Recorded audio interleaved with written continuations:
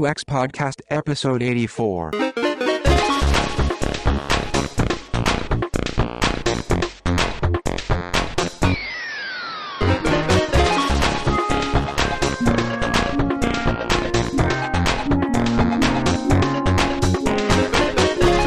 Hello, and welcome to UX Podcast, balancing business, technology and users every other Friday from Stockholm, Sweden.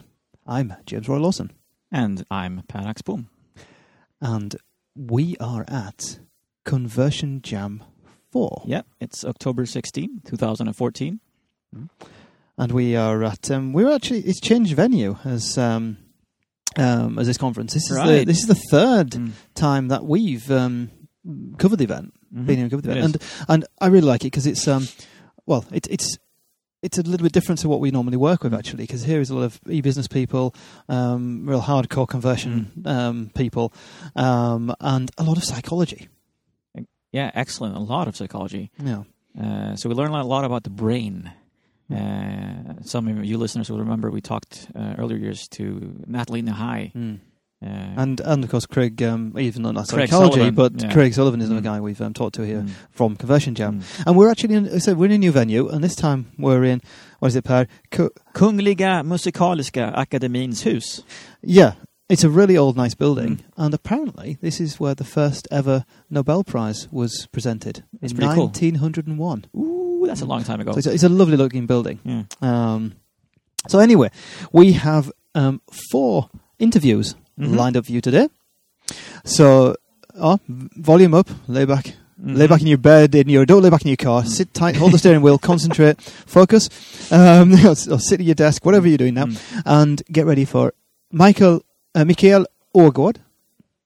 Mikael Ågård, I don't know. Ågård. He's Danish. He's Danish. I'm trying to pronounce its name, but and he's a content guy within conversion optimization. Yeah, he called himself a copywriter or a plumber, even. Conversion plumber, I think it was, wasn't it? And then we've got Erik Modig, who is a researcher here at Stockholm University and psychologist. Then Bart Schwartz, who is author of The Wheel of Persuasion. Yep. And and we met him last year. We did. We actually had him on an event. Yeah. And finally, we have Roger Dooley of Brainfluence. Yeah, Brainfluence the book and Brainfluence the podcast. Yeah. Lots of fascinating content coming up. You may have to pause and listen it's closely. It's not going to be that long. Oh, you mean like that? I thought you pause between the interviews, reflect, think about what you have been doing wrong for a long time, think about what you have to do next, then press play again. That's a good tip. I think this is one of those shows where it's worth pausing when you hear the next jingle and making some notes. It is. There's actually, a lot of stuff to lots of fascinating content. Yeah, make you think about. Let's go for it. Let's go.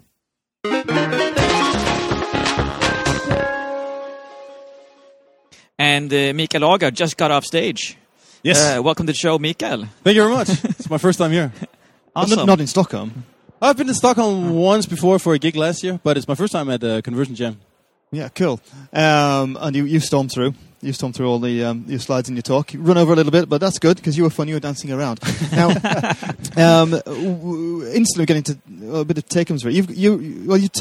You talk a little bit about what you do. You're a conversion copywriter. Conversion Jesus is what that's what described you as at the airport. That's what John dubbed me. He gave me the name Conversion Jesus, which obviously I'm very happy for that title. I'm never going to call myself that though. No, but I'm a conversion rate optimizer overall, and one of the things that I specialize in, and I think it's particularly fun to work with, is copy, because I think copy, the basic messaging is like the bread and butter of marketing, pretty much.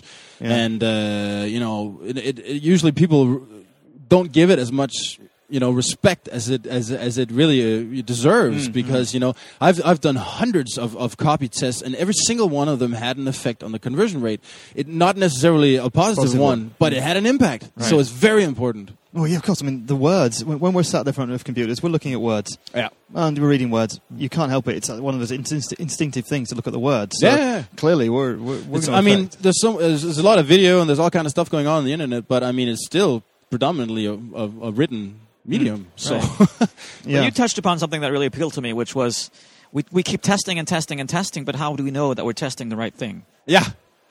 And how do we know? That's a good point. I mean, by doing our homework. Yeah. You know, so that was one of the things I Yeah. said on stage. Is one of the things I found out was, you know, so yeah, I used to call myself a split test junkie. Now I call myself a recovering split test junkie because I found out that just testing everything is pretty lame. It's stupid, and even because I've also become a lot more aware of what it takes to actually get, you know, valid results, you know, and not just imaginary lifts, and you need to run tests for a long time. Yeah. So if you want to test everything, it's going to take a long time. Yeah. And also, you know, what I found out is that I was talking about test hypotheses, you know, so the better your test hypotheses are, the more data you base them on, the more solid your homework, you know, the better your results are going to be.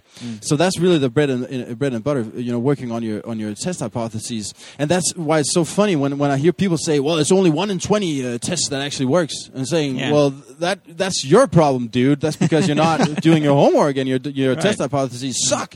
Because if you spend more time preparing, well, then you wouldn't have to do 20 split tests to get a result. And doing the research.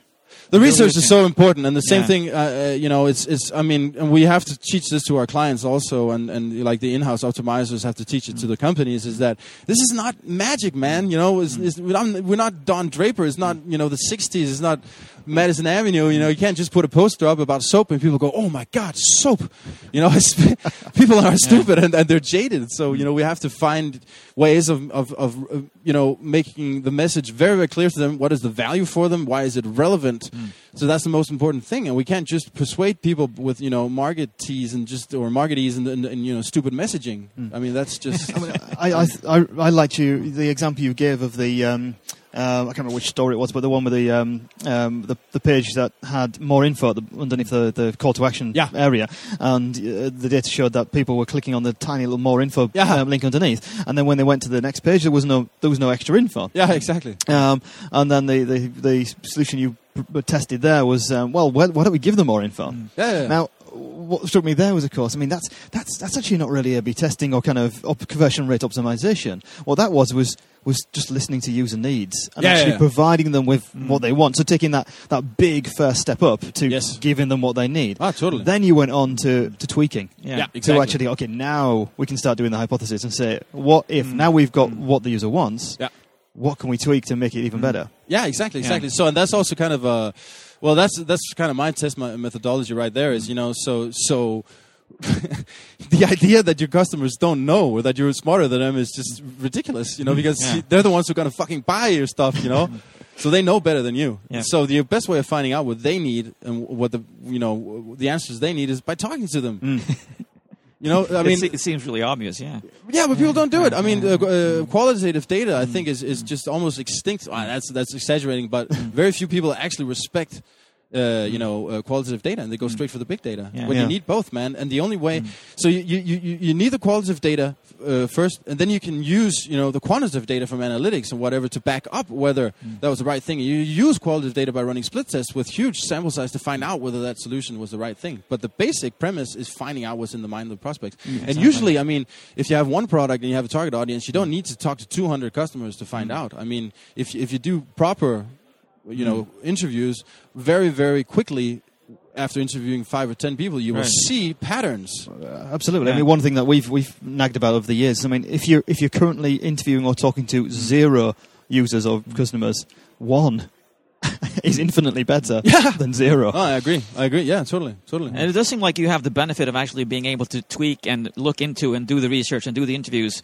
But looking at bigger projects, I'm seeing that you divide it up into those people do the UX, those are the graphical designers, those are the copywriters over there, sometimes from different companies, and then we bring on optimizers in the end, and testing in the end from a user perspective. And how do you make sure that all those things fit together if you aren't the only person working with all that stuff? That's a huge challenge. Yeah, it's a huge challenge, and I think one of the things that often happens, what I've experienced, is it's about diplomacy.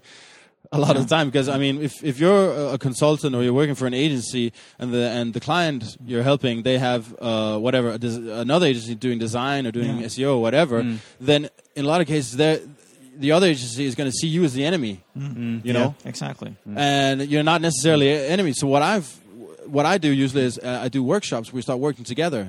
So they'll be like very defensive, like, "Oh, this guy, man, this guy." But you get in there and you know. By showing your experience and by working with them, they'll very, very quickly understand that you're not there to mess anything up. You're there to help the client, just like they are, and we can help each other. So it's about diplomacy, I think, and really getting those defenses down. Sometimes you work with a completely incompetent partner who has no idea about conversion optimization. So that's another diplomacy act. Yeah. And so, showing them evidence, showing them previous test results, and so on and so forth, really helps. Solid data. But then again, there are a lot of I'm going to get hate mail now, but I mean, a lot of designers, I think, have no respect for data at all. They only, have respect for their kind of own taste. So the designers I like working with are the ones that, of course, have experience and a great aesthetic sense and everything, but they actually also respect the data. So we're saying, 200%, lift in conversions by designing the form like this rather than like that, for example. Even if it looks stupid in your eyes, that's what we're going to go with because that's what our users want. Yeah. Humble enough to take the step back and go, yeah, right, I see what he's saying. That was what I was talking about also in my session today. Is I used to be extremely arrogant. Then I started testing, and then that just knocked the arrogance right out of me because you just see how little you know and how sucky your stuff is.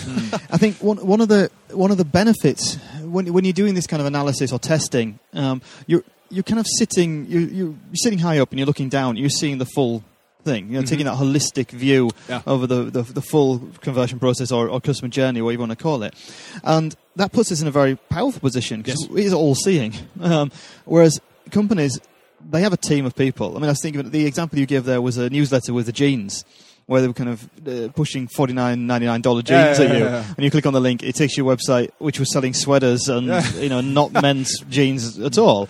And I sat there, I said to Per, I mean, now I can just see this. You've got kind of a divergent team of people working with the web, and they haven't maybe got the interest or the luxury to create that holistic picture and see the full flow and the full thing together and realize that link, that page is being used in a newsletter with that text, with that stuff around it, and it's going wrong.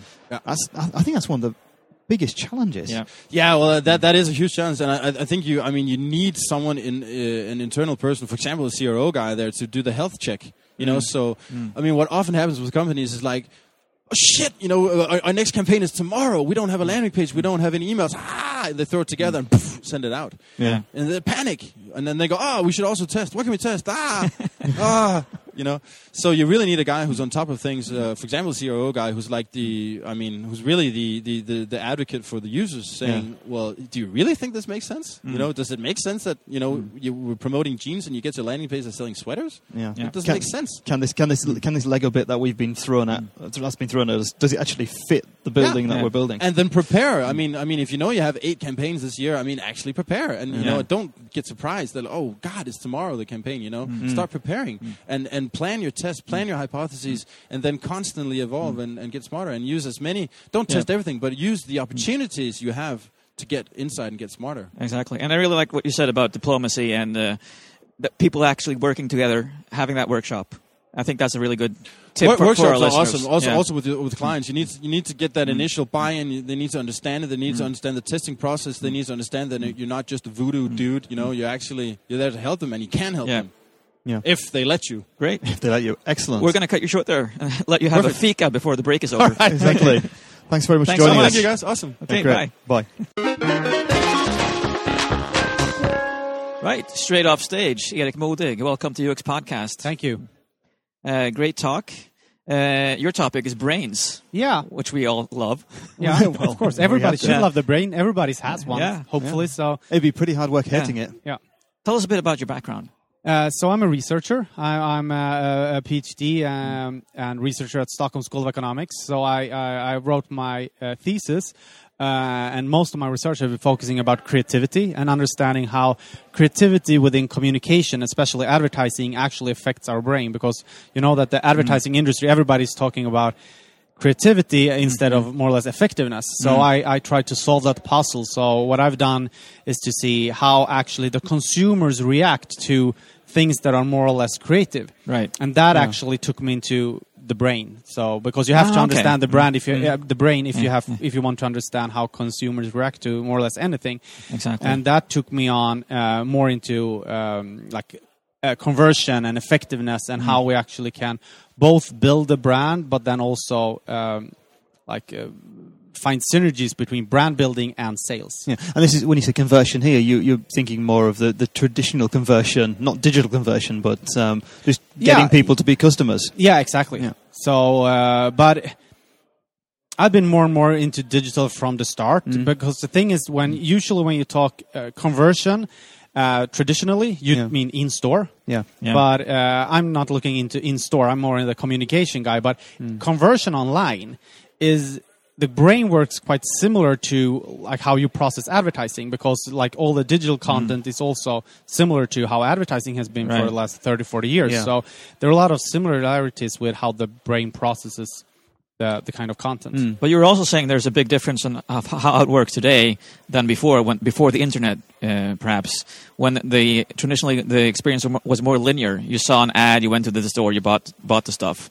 But now usually we had these huge brand building campaigns and attention campaigns on TV, and then you saw something for the first time. Then maybe you read about it in a magazine, and then maybe you got like a leaflet at home or a brochure. Yeah, and then it was dripping all the time over a sustained period. You email, I want the brochure from this brand, and you got it home, and then you read, and then you went to the store, and then you probably bought there. It was a very linear process, and also science treated it as quite a linear, conscious process. However, today we know that people, they see something on a banner, maybe don't click, not that why, then they see it on social media, and then they read it on in a news in an article, and then they watch some YouTube films about it, and then they talk with, it's very, very much like a fussy process, and it's very, very hard to analyze it, especially if you have like a linear mindset. Exactly. But how do you analyze it? I think that I usually say that the process is like based on circles. So it's circles, and it slowly moves forward towards the purchase. So still we have like the awareness stage, the sort of evaluation stage, the stage where you form some sort of like intention, and then we purchase.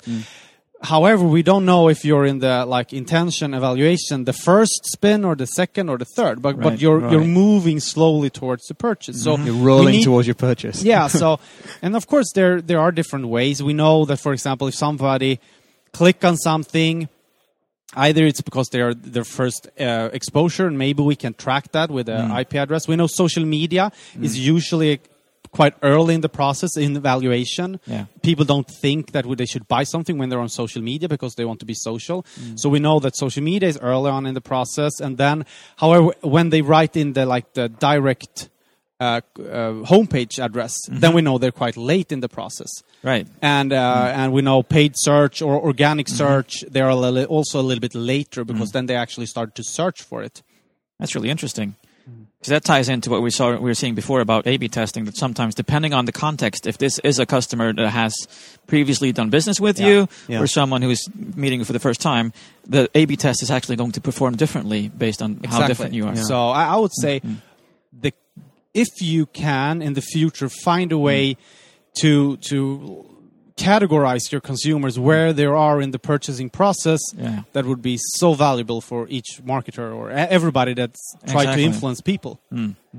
I think one of the very important things from your talk for me was the whole thing about how we're instinctively judgmental, that we categorize everything within a split second. Whether it's each other, the clothes we've got on, or whether it's your web product or your website.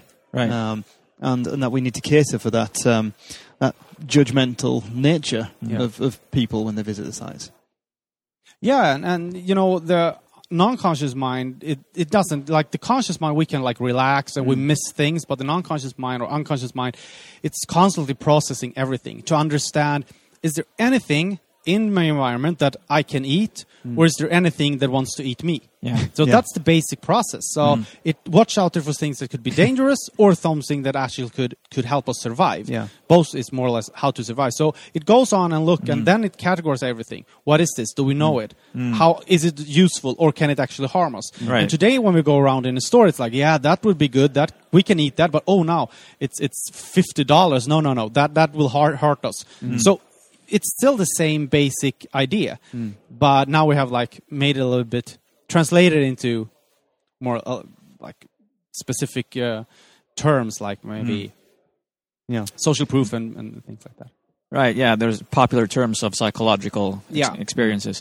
There was one number that you mentioned that really struck a chord with me. It was something like the unconscious mind makes like 10,000 or is exposed to 10,000 information bits in the same amount of time that your conscious mind is trying to make reason out of it. Yeah. So they looked at the maximum capacity of the non-conscious versus the conscious mind, and today there are a lot of different calculations, but the best figure I got, or the best calculation, say that it's approximately 10,000 to 1. Yeah. And so, for example, if you because you can only think about one thing at a time. You can only think because the conscious mind processes information in sequences. So we know it can only send one signal at a time. However, the non-conscious mind processes parallel. Yeah. So it enters directly, and it does it with a lot of things. So when you enter a room, you can feel the lighting, the air, the temperature, the humidity, everything. Yeah. You're mentioning even the tone of your voice makes us feel in a different way. Yeah, definitely. And that's non-conscious as well. Yeah. But the thing is that the conscious mind has some sort of queuing system. You know, we can think, oh, wait, I'm just going to think about this, and wait a little bit, and then we can like go back to a thought. We can't do that with the non-conscious mind. We have to cue it that it's directly. Yeah. It does seem really hard to understand then because we're always trying to appeal to the conscious mind. We understand this linear sequence. When we're trying to appeal to the unconscious mind, how do we try to do that on the web? What will affect our experience? First of all, we need to let go of this like argumentation. This is better than that, or choose this 20% off. The conscious mind the non-conscious mind doesn't understand that, and it doesn't understand text. It can learn specific words, but then it has learned it as an image. It's not like understanding the letters. Yeah. So if we want to read the non-conscious mind, we need to focus on images, music, and all these small details, like how are the lines, how is the design, what font do we use, how big is the font. The composition is like the non-conscious mind taking some sort of categorization of it, categorize that into, is this nice, or is it like really bad? Is it worth spending my time? Is it worth spending? Can I eat this? Yeah. So that's the kind of the feeling aspect, the categorization of feeling. It's well, you can't really put your finger on it almost sometimes, but you can think that's good. That's bad. The interesting thing is there that then we do this tracking. So did you see the ad? And people say no. Well, that says that they didn't process it consciously. Yeah. The brain didn't tell their eyes to move to the right place. But maybe, and probably, they actually process it non-consciously. And we know that non-consciously processed thing can also affect purchase decisions. But we then measure click-through rates. I love that, because we've been talking about eye tracking. Yeah, I know. This is one of the big complaints that people have as I do some eye tracking testing, and it's one of the big complaints they have is that, well, it doesn't tell you what they haven't seen, the subconscious part of stuff. And it doesn't. You're right. It just tells you where the brain has told the eyes to move to look, to make and a conscious usually it's decision. measured the center attention of your eyes. It's not in the peripheral vision. We know that if you move 20-30% out from the focus, we go into the peripheral vision, and that is actually what the non-conscious mind always is processing. For example, when we drive a car, we look there, but still we see the elk coming from the forest, and that's the non-conscious mind telling us. And just people focus so much on click-through rates, but click-through, then we only also measure the conscious choice. So, of course, and that will be very important when we get closer to purchase. The closer to purchase, because then we actually need a click. They need to actually do something. And that reaction, they often need to have the conscious mind controlling that. But early on in the process, in social media, when we build the brand, we don't need to focus that much on that they actually clicked on it or that they looked at it. We know that it was there, and probably then we started to categorize our brand. Exactly. The first circle So started. I don't like these that say, only 1% of all banners are effective. Well, maybe, but we know that there is a lot, that it's still an exposure, and probably that has then actually give them some information about the brand, and especially it had affected the categorization of the brand. So what we know then is if we have a placement of a banner that is very low click-through rate, maybe they process it non-consciously, then we need to focus on the look and feel of it, not exactly what it says. Nice. Yep. Yeah, That's good. The Coca-Cola fridge in the stores next to the cash register. You never buy one, but you always see it. Yeah, I think it's the perfect dripping analogy. tap. You're picking up stuff. Yeah. It's seeing the Apple on the back of everyone's telephone constantly, every day, Yeah. no matter where you're moving around. Exactly. Yeah. And we say, but we don't click on that. Well, when you go there and then want to buy a phone, they already has a 20, 30, 40% advantage compared to the other brands. Yeah. Right. Great stuff, Erik. Thanks Fantastic so much talking for to you. joining us. Thank you. Excellent. Yeah. Thank you. Hello. And we're back for our third interview of the day. Mm-hmm.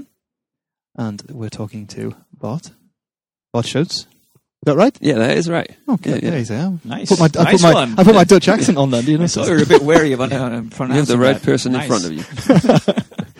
And we didn't talk to you last year, but we saw you because you were. Well, we talked to him, just not No, on we the did. show. Oh, okay. Not on the show, yeah. Yeah, exactly. You Because you're only interviewing speakers, are you? Yeah, we last tried. year you weren't a speaker, but you did turn up. The speakers are more So, popular. but I was so Pre-jam. destined to be on your podcast that I made sure I was a speaker this year. I think if I I remember right, understand Tone why, yeah. last year said that we had to interview you this year. All right. Yeah. Yes, he did. So I'm just doing some told. So I have to thank Tom. Right. Okay. Yeah. So you haven't done your talk yet. Nope. You're actually the closing keynote Yeah. today. Well, John I is think. going to Oh yeah, but he doesn't. John Yeah. doesn't He's count. sort of wrap it it's, up. It's his and conference. control That's the damage that I'm going to Yeah. produce. And yeah. So it says on the agenda that you're talking about the Wheel of Persuasion, which is your book and your model. Yeah. Yeah. Tell us a bit more about that. Well, actually, I do not like the term persuasion that much. Mm-hmm. I'm more, I would like to call it psychology, but that sells less. I get my hourly rates go down, so I call it persuasion for that reason. Okay. But it's basically about... Sorry, I'm already laughing. You've A/B tested this, so you know your hourly rate doesn't work. We're A/B testing everything. Yeah. Hundreds of tests a month. Yeah, we're even A/B testing our coffee machines at the office. Yeah, and office managers, and Excellent. And for anyone listening, Bart is not kidding. Nope. No, he's not.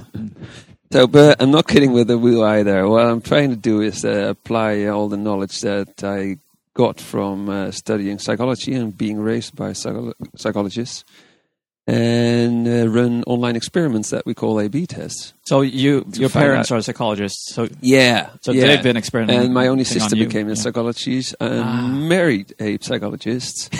I tend to joke that when we meet each other at home, we're saying, "Hey, how am I doing?" God, I have no idea how to speak. I mean, my sister is a psychologist. Yeah, or actually a behavioral psychologist. All right. Cognitive behavioral therapist. So it's the same Very thing. interesting knowledge she has. Oh, it's some really exactly. It's All really these interesting. people in this conference should become a behavioral cognitive psychologist. Yeah, like but- your sister. Exactly, but then you know that she has this knowledge, Yeah. and when you're talking to her, you're gonna know she's up there. She's thinking what's going on. Oh, stressful. But the whole family of it will be. Mm-hmm. And that's actually So, why yeah. I'm working on a tool now for Yes. behavioral psychology over online. You are? Yes, I am. Oh, all right. Yeah. Is that what we're going to talk about? No, we'll I talk would about love that to talk later. about that. All right, okay. That's a When the teaser mics for are another up. show. No, yeah. So the wheel is about me applying psychological insights online and testing whether that increases sales or increases the amount of happy users. That's what the wheel is about. And since there's so many techniques and insights, and we've documented over 250 of them, I tried to fit it in some sort of categories, and there's 17 categories in the wheel, just to make it a bit more easy to deal with. I mean, the problem with my message is that there are so many techniques out there. It's not like Robert Cialdini who says that there are 6 persuasion techniques. I don't believe that. The wheel tries to sort of get it a little bit more easy to understand. So is it a tool for actually finding a process for how to work with It's this? Or? a tool for finding the right technique at the right moment. So what technique should I use at this point to persuade people to buy or use my service or be happy with it? Come back. I know that you like to kill the obvious truths out there, and I remember from our pre-jam thing last year before the conference that you were giving an example of a website where you actually had a pop-up window that did nothing. Well, you had to click no, OK. no, no, no. It was a barrier that was added. It was something you put in the way. That increases conversion. Yeah, so when you entered the website, it popped up, Yeah. and you had to click the button to close Yeah, it. and there's no content in there. It's Yeah. just the same picture in a light Yeah. box, and the picture is behind it on the website as well. You have to click, go to the website. And it increased conversions. Yeah. But it was Shall I tell you why? awful. Why we Awful. think that's... Yeah. But our brain is awful. Yeah. Our brain is a nightmare. But the problem with our brain is that there's a part of it which we call consciousness, right? It's our awareness. If I'm thinking about myself, I am Bart, this is my consciousness thinking about myself. But there's another part which I'm not aware of, my subconsciousness, and that's way more important, that part.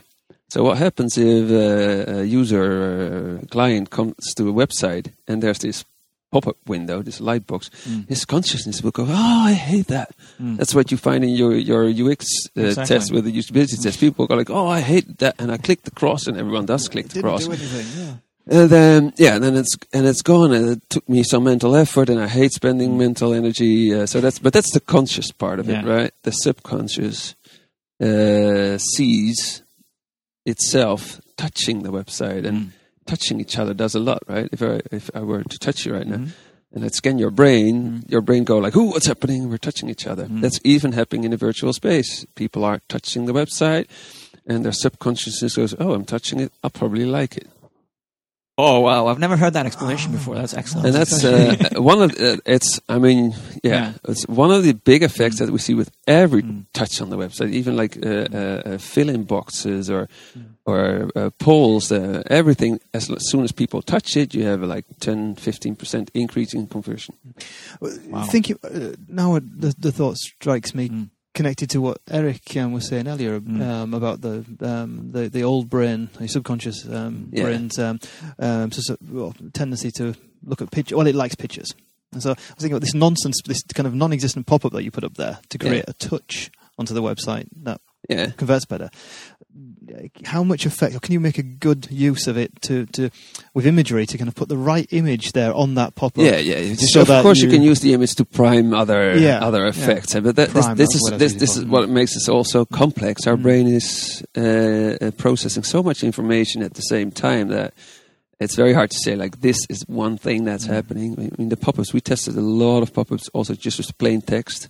Like, can you help us improve the website, sort of questionnaire thing? And then people click the cross. They all do. Yeah. No one wants to help you. But they're touching it. And then conversion also like 10 or sometimes even 30% higher. But that's like, you have to add friction to a website very often. And one of the reasons is that you have to think about these two types of processes. The conscious part is interpreting its own behavior, and it's probably hating the friction. If you add it, he also his energy depletes. His energy goes down. So when you've made people think up front already, then the awareness part, the conscious part, is not involved in the decision afterwards because it's just fell asleep. It had to do a lot of effort thinking about a piece of text, click it to get rid of it. And then the subconscious part is only there, and you're more easily, it's more easy to persuade someone because you just wiped out his conscious awareness. Depleted it with one sentence or the active thinking part. So so that's one of the reasons why adding friction helps. The other part is the ethical part, because I got a lot of, I'm always hired to separate brains from their money, right? And I'm helping companies do that. But at some clients, I don't want to do it without their conscious awareness. Like if you're selling mortgages, loans, pensions, like these are decisions that I want people to be consciously thinking when they're deciding to get there. So I'm using all the UX principles to make sure that they are not doing this subconsciously, automated, intuitively. No, get rid of it. Make it very user unfriendly in order to make them aware of what they're doing. Yeah, because you might have a legal responsibility to actually make them aware of something. Definitely decreasing conversion. Right. So when something is difficult or Eric, I even had the example that if something is wrong, then you actually become more conscious because you're trying to figure out the puzzle. Yeah. And so you become more conscious, and you're not using your subconscious as much anymore. So you're saying that make it more difficult. When things are wrong, we cannot process it automatically anymore, right? Like it's incongruent with what your subconscious would expect, and then it calls in the help of your consciousness. Like, hey, what's happening here? Yeah, I have an example of an A/B test that we did where we were trying to get people into a consult for mortgages, advertising with a banner on a real estate website, the biggest one in the Netherlands. And what we did is that it looks like a search result, because otherwise you automatically skip it. You're banner blind. But then we found out that we had to put the house upside down, making sure that it cannot be processed automatically.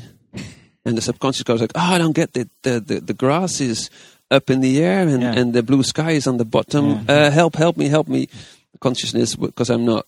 Yeah. This is wrong. That's in your words.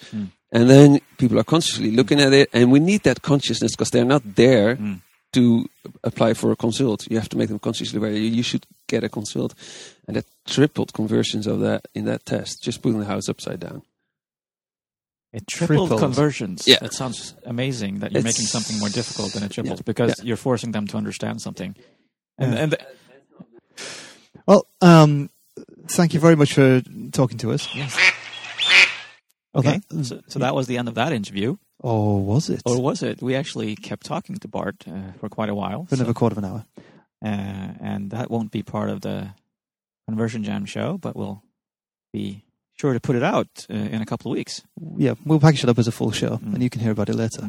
We dived a bit deeper into a few topics. Lots of interesting tidbits about what the other speakers said as well. And if he didn't blow your mind in the first 13 minutes, we do it in the next 15.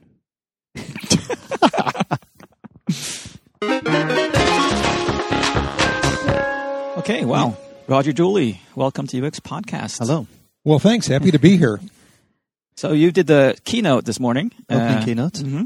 And went straight into the ins and outs of influence and persuasion. Yeah, first of all, though, I was going to say, well done on being such a professional speaker this morning. Fantastic. Given the challenges you had with the clicker to go back and forth with the slides. Well, thanks. I've seen a lot worse happen in conferences, and this was on a scale of 10, pretty low.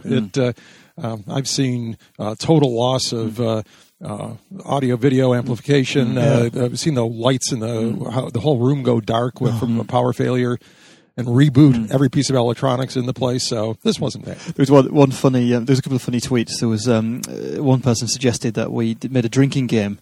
So every time you said next, well, if that was a game, I guarantee you, everybody in the audience would have left totally drunk. Because I how many slides was that? Probably about 140, 150. I use a lot of slides. They don't stay on the screen for very long, but mine was not a good one for audio prompts. I was amazed you were able to actually stay on track. What you were saying. You were saying next.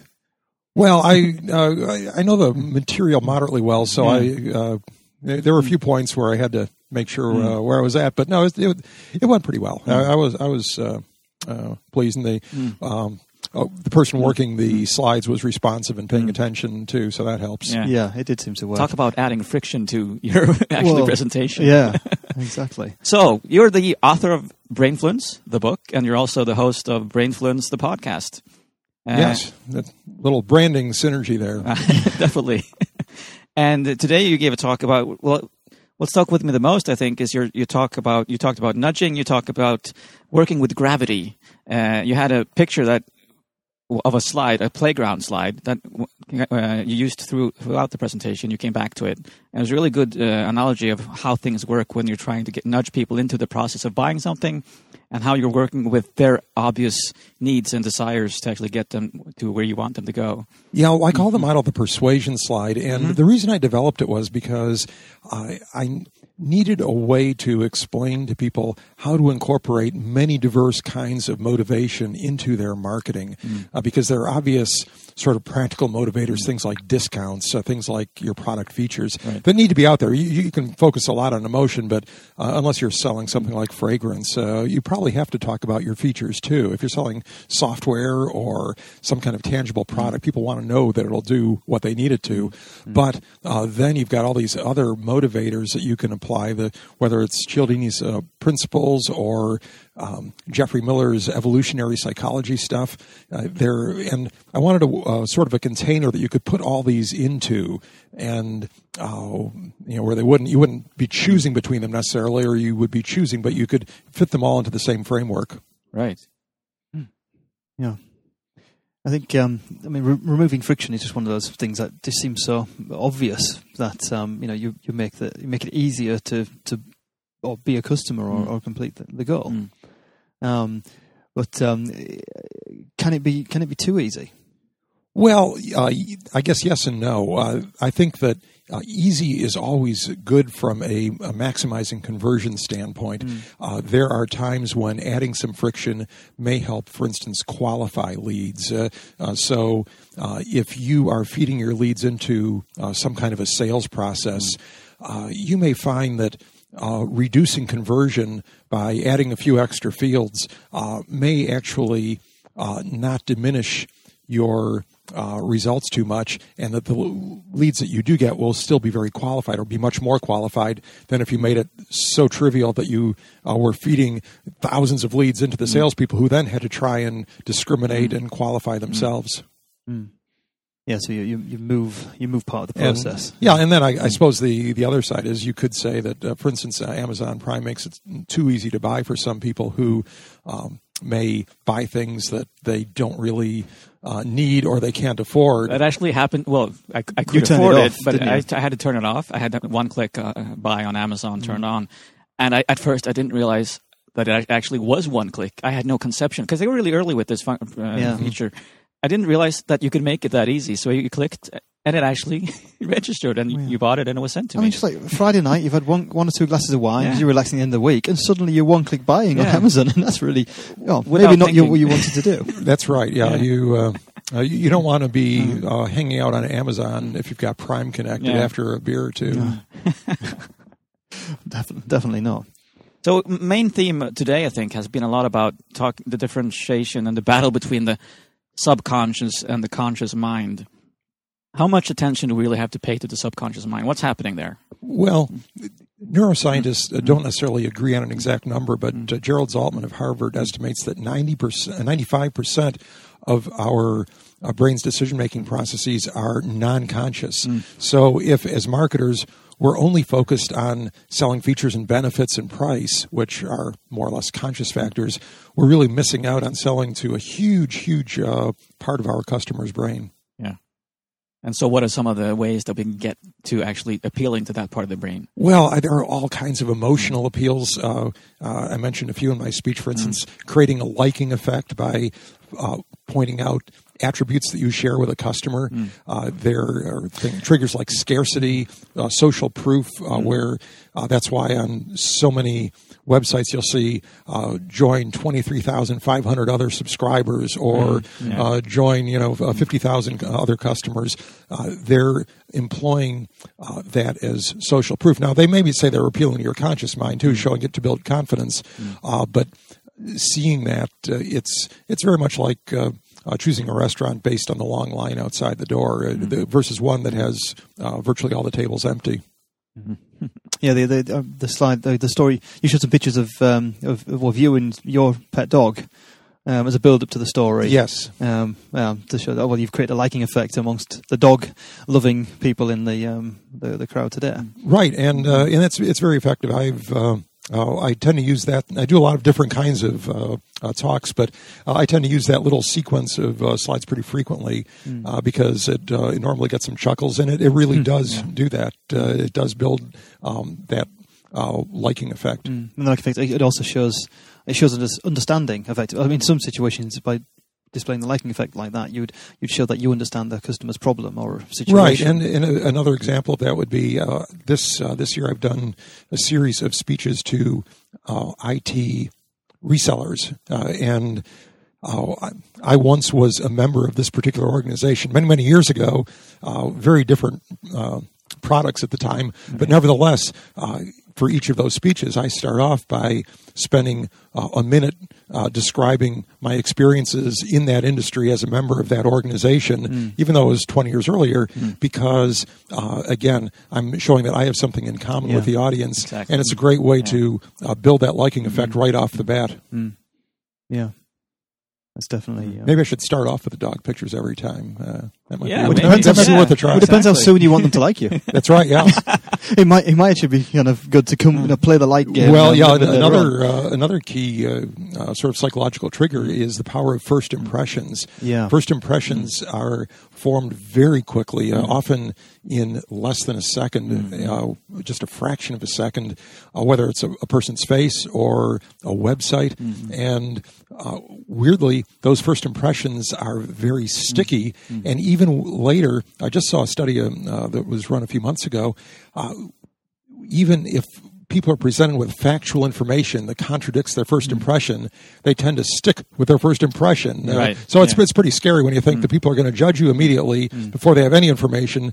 And then furthermore, even if you give them information, they're probably not going to pay that much attention to it. Yeah. I mean, Eric Modig, well, that presentation today was in Swedish, so you wouldn't have heard it, but he talked about this as well. I heard it, actually. I did not understand it. Oh, right. Yeah, of course you heard it, but you wouldn't have said it. Well, he talked as well about the first impressions and how the subconscious brain is judging things and deciding, making decisions about whether it's going to kill us or not have a major straight in the beginning. effect on your brand, and that's Yeah. probably why people change their brand sometimes, because there's so much built into that brand. I think we're definitely going to come back to this topic of first impressions, because there's been a big trend in recent times of good enough, and also with like minimal viable products and things, which is used as an excuse to put out stuff that's not really up to scratch, maybe for your brand or even for what you want to achieve. It's like people are testing the product out in the wild before it's actually done or on a broad scale.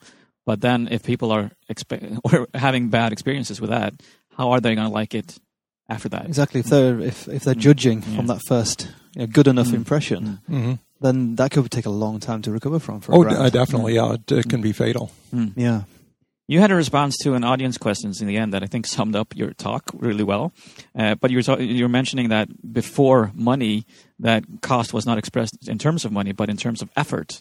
But I think that's exactly what we're talking about when we're talking about eliminating obstacles in conversion. Is actually sure. I think there's effort. You're always trying to eliminate effort, whether it's sort of a cognitive effort by making a website more fluent, that is easier to process in the brain by good color contrast, easy to read fonts, and so on. Or actual effort, things like filling out long forms or paying money is a form of effort too. So all of those things are barriers, and I think that the role of user experience is really underestimated by a lot of marketers. It's often not at the forefront of their mind, but if you talk to serious conversion people, they generally understand how important UX factors are. Exactly. Yeah. Great. Well, I thank you very much for joining us, Roger. Well, I'm happy to be here. Thanks so much. Well, we'll put a link to your show as well in our show notes. Absolutely. Yeah. Thank you very much. Thank you. Pleasure to be here. Bye-bye.